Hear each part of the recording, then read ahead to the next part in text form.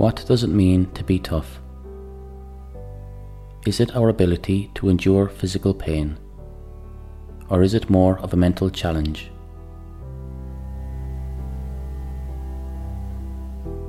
Is it our ability to channel emotional pain and prevent it from crippling our movements as we attempt to progress through life? Is it our ability to distribute pain without being afflicted by the burden we are placing on others?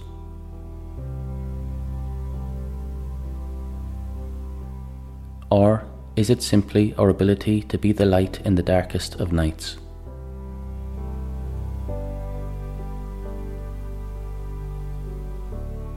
It is a woman from Limerick whose life answers these questions for us. This is her story.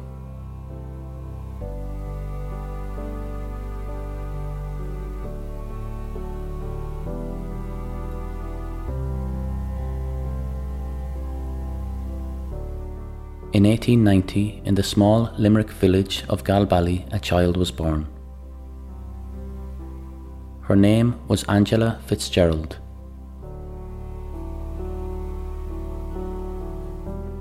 Angela was the daughter of Walter and Julia Fitzgerald, both national school teachers.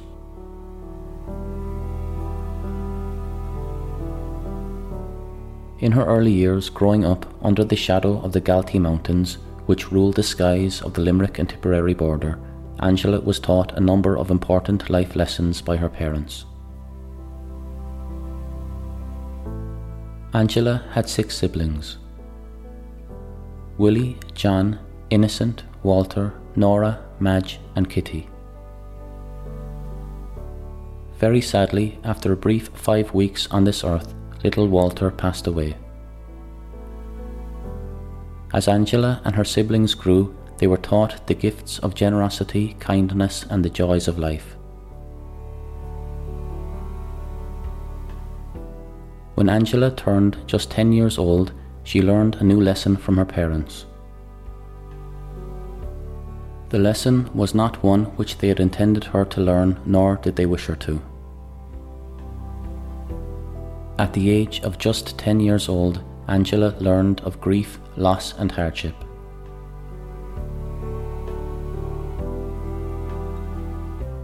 Her beloved and dear father Walter contracted typhoid fever from the workhouse in nearby Mitchelstown, and like many others of his generation, once the disease of the poor set in, his journey in this world was brought to an abrupt end.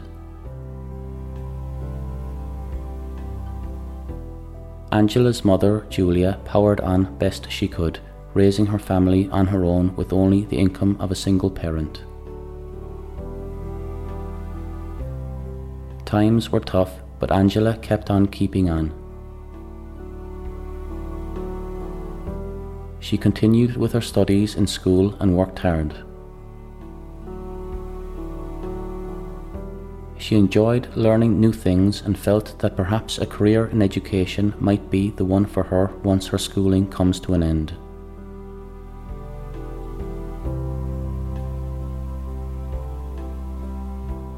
Four years after the passing of her father, Azrael, the angel of the dead, visited Angela's home for the 3rd time. On this occasion, Azrael was tasked with separating Angela's mother's soul from her body.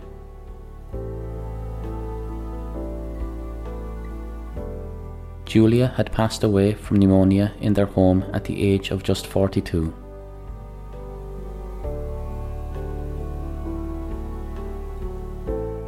Orphaned and alone, Angela and her siblings faced the potential fate of the other orphans of Ireland.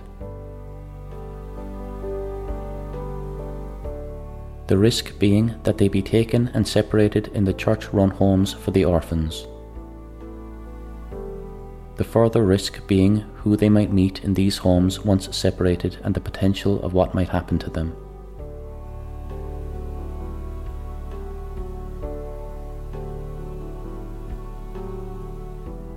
Thankfully, Julia had a sister, Mary O'Flynn, who had left for Canada years before the passing of her sister.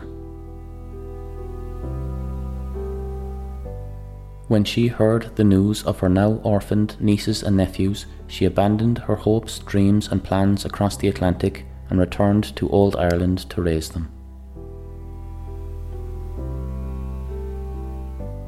She gave up her own life's ambitions to ensure that Angela and her siblings had the chance to begin theirs.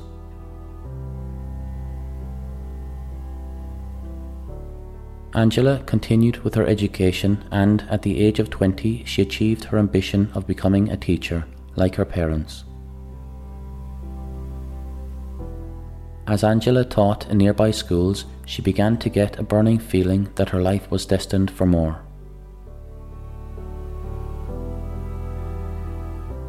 She did not quite understand what the feeling meant. She began to become more and more drawn to the Word of God and found herself on a journey of spirituality. As this feeling grew, in Mill Street, Cork, a woman walked the streets called Mother Saint Beatrice Foley. Scéal Fada Gear. Mother Beatrice was from an order that had begun life in France.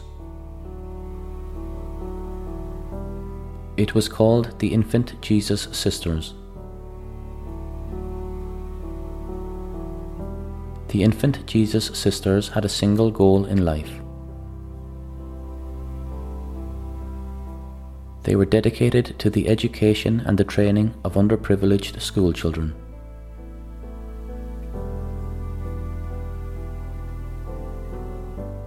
In 1909, Mother Beatrice had returned from years working in Singapore. She settled in Mill Street and established the Drishan Convent. The convent provided a number of roles in the community. It helped with the education of those struggling at school and who were struggling with the finances of life. They provided training for the children so that, should their educations not progress to further levels of structure, they may perhaps be able to seek a trade or be employable in other ways. They also taught life skills and opened a knitting school for younger girls. This allowed the families of the younger girls to save money on clothes, and in later life the girls would be able to work on factory floors or in textiles. Those who chose to accept the religious life were trained by the convent in order to complete missions of the Church in Asia and to spread the word of Christianity.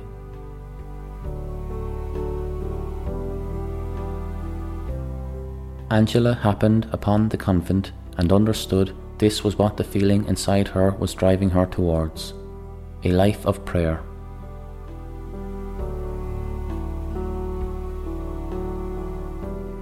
She was part of one of the first groups to begin to train as sisters of the Church in the convent.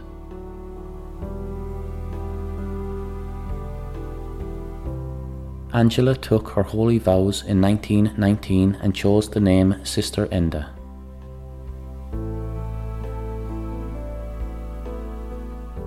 As a newly qualified sister, Angela was sent to the missions of Yokohama, south of Tokyo, Japan.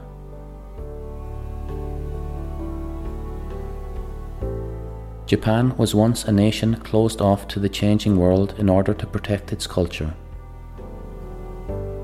It had feared, banished and persecuted the Christian missionaries who had come from lands far away to infect Japan with their ideas, which led to the enslavement of the poor in order to conquer their lands.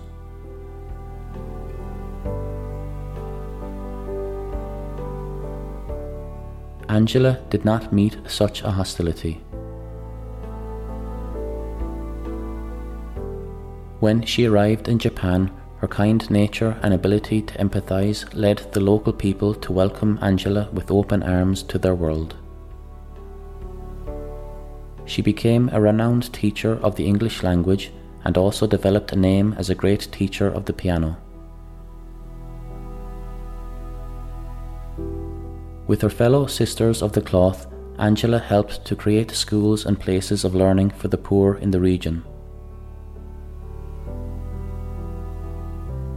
She took a particular interest in the girls of the area.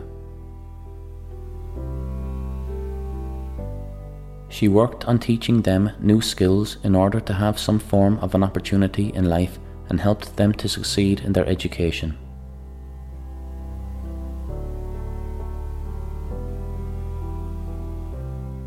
Angela and the other sisters were tasked with building upon the good work of those who had gone before them. She taught in the school the other sisters had built, which remains as Japan's oldest international school today. Life in Japan was going well, and Angela loved being able to continue and better the lives of those she worked with.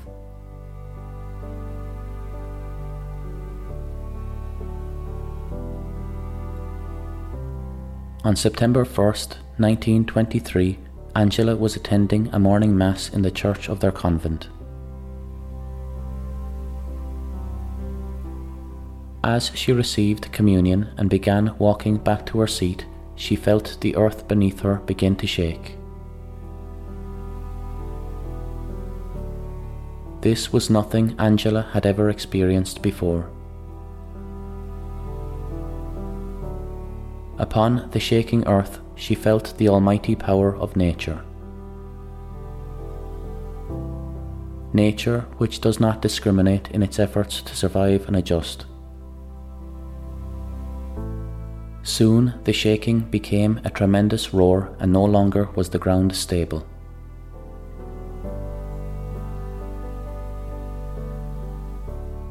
Angela was thrown to the ground.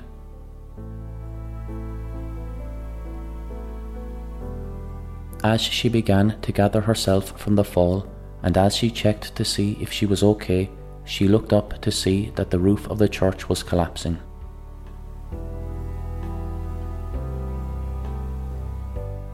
Angela covered her head with her hands and collapsed to the ground in the hope of good fortune.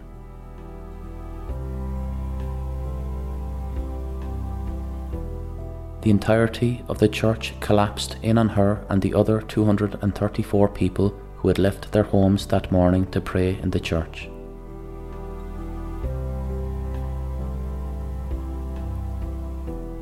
Soon the shaking stopped and silence emerged.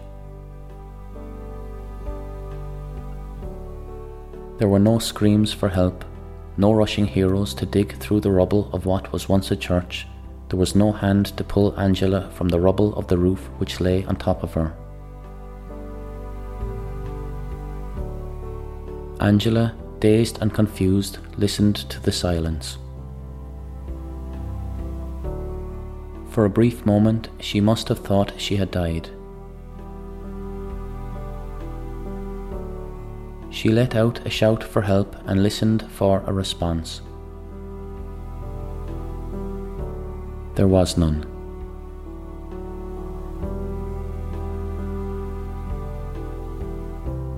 Still confused as to what had happened, Angela gathered all her strength and began to lift the parts of the roof and rubble which lay on top of her. Bruised and bloodied, brick by brick, tile by tile, and timber beam by timber beam, she slowly got the roof off of her.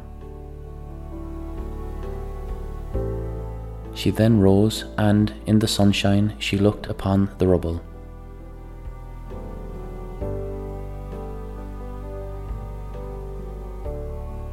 Of the 235 people who stood in the church that morning, only Angela survived. It was that morning that the great Kanto earthquake had unleashed its fury on Japan.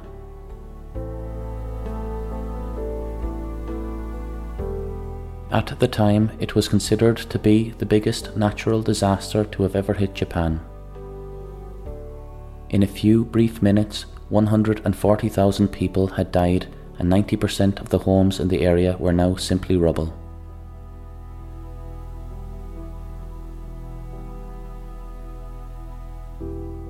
Angela looked for any sign of survivors, but there was none.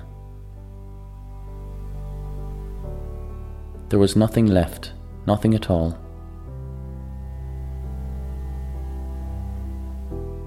all gone but for Angela.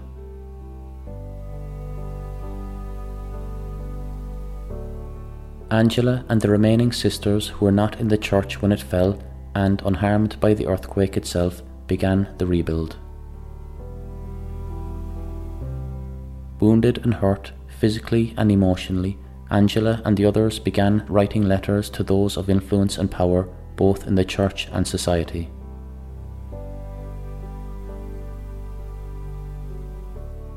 While Japan spun into strife, violence, and the world of survival, Angela and the others provided the lights of hope. They managed to rebuild their school and church. They welcomed all affected by the earthquake to their sanctuary. They taught the children the skills they would need to help to rebuild their homes. They taught the adults how to find peace amongst the pain and suffering.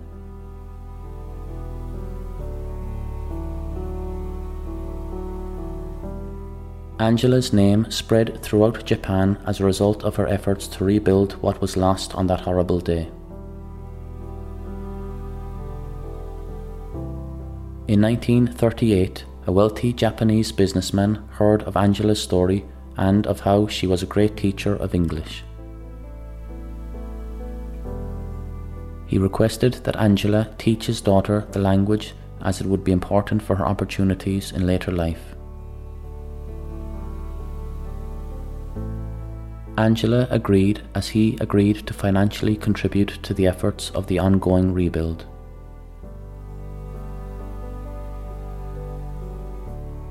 The businessman's daughter's name was Michiko.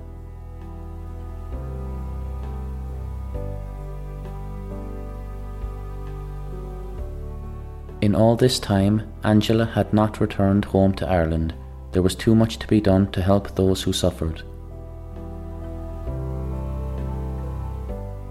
One of the great joys of Angela's life, however, was letters which she received on a semi-regular basis from home. In these letters, she learned of the children of her brothers and sisters, where they lived, what they were like at school, and if they had any traits from her parents.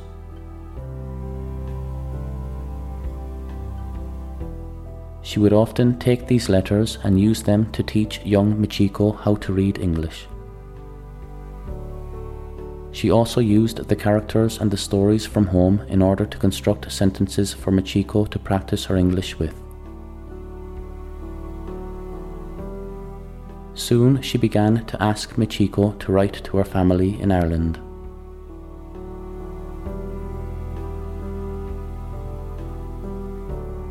It was the children of Angela's brother Innocent who Michiko wrote to, Brian, Betty and Bunny.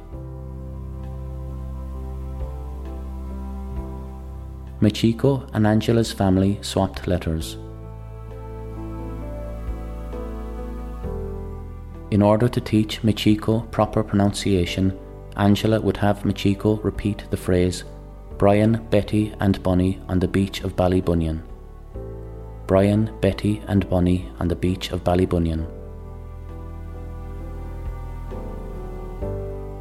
In between language lessons, Angela also taught Michiko how to play the piano. In later life, Michiko was to become known as a very gifted pianist.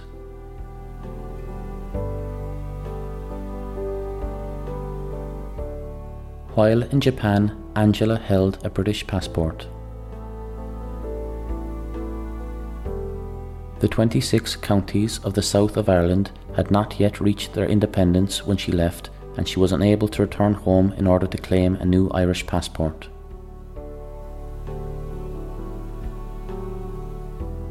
This lack of time to adjust paperwork and to confirm identity would prove costly for Angela and the other Irish nuns in Japan in 1942.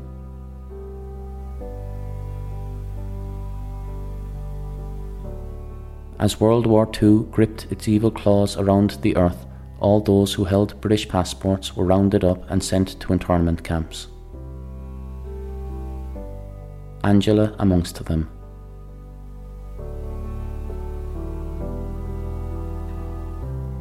Over a 2-year period, Angela lived as a prisoner. The Japanese state took over the foreign churches and their buildings and used them as prisons. Angela spent some time in her own churches where she once helped, but now as a captive of war. With her 12 other Irish nuns of innocence. It would take the Irish government's response to the calls of Angela's family to help with their cause. When they eventually did respond and accept responsibility for one of their own, Angela and the other nuns were issued new passports and set free.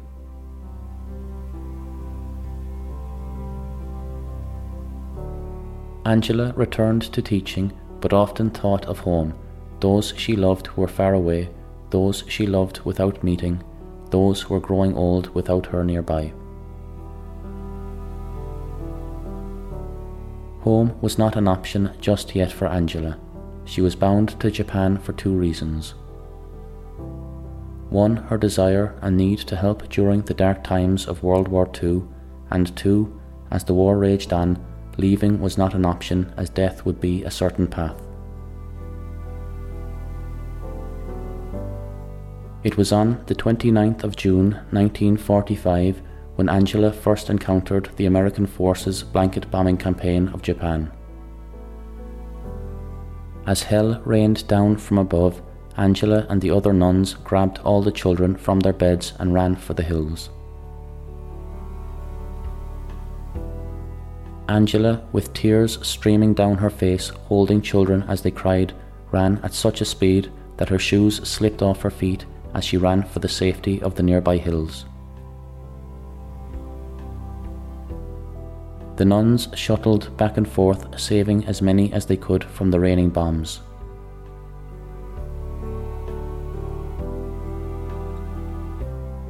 Remarkably, they managed to save everyone in their care. Angela did not even care that her feet were covered in cuts, blood and blisters. The children were okay. As they sat in the safety of the cover of the mountain, Angela must have thought of home and the protection her village received from the great Galtee Mountains.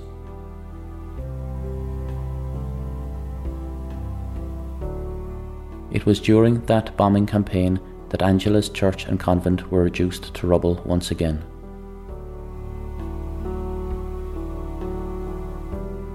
The effort to rebuild soon began, and letters were once again written to seek support from the world.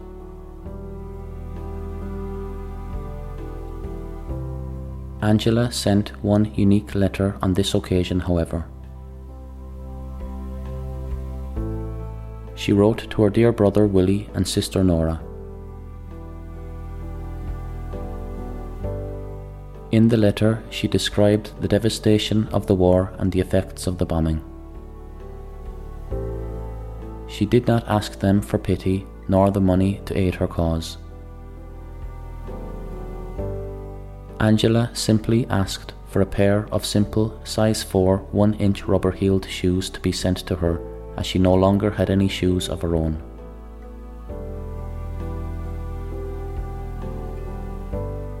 The following year, the war finally came to an end, and blood no longer flowed where rivers once did. And in that year, 27 years after first leaving home, Angela returned to Ireland.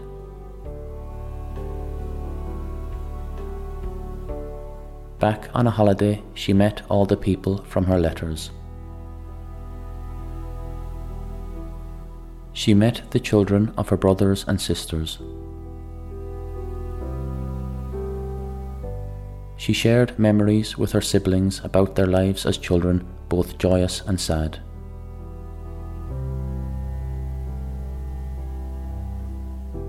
She walked the roads she walked as a child and visited the faces of her youth.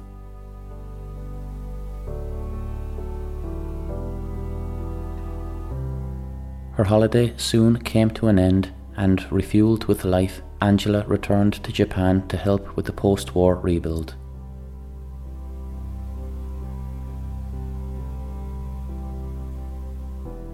In 1972, Angela returned home again. This was the final occasion she would return to Ireland, in body at least. 7 years later, at the grand age of 90, Angela passed away.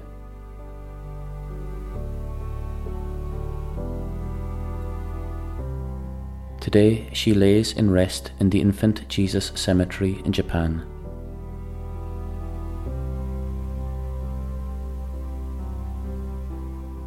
That, however, was not the last time Angela's spirit touched Ireland.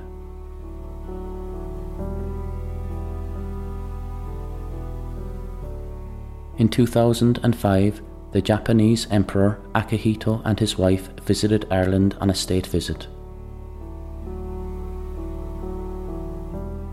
In an interview before they left for Ireland, the Emperor's wife was asked of her knowledge of Ireland.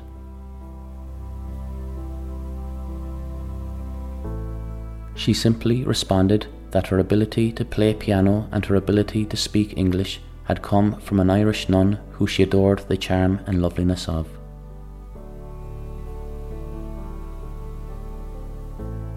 The child Michiko was now the Empress of Japan.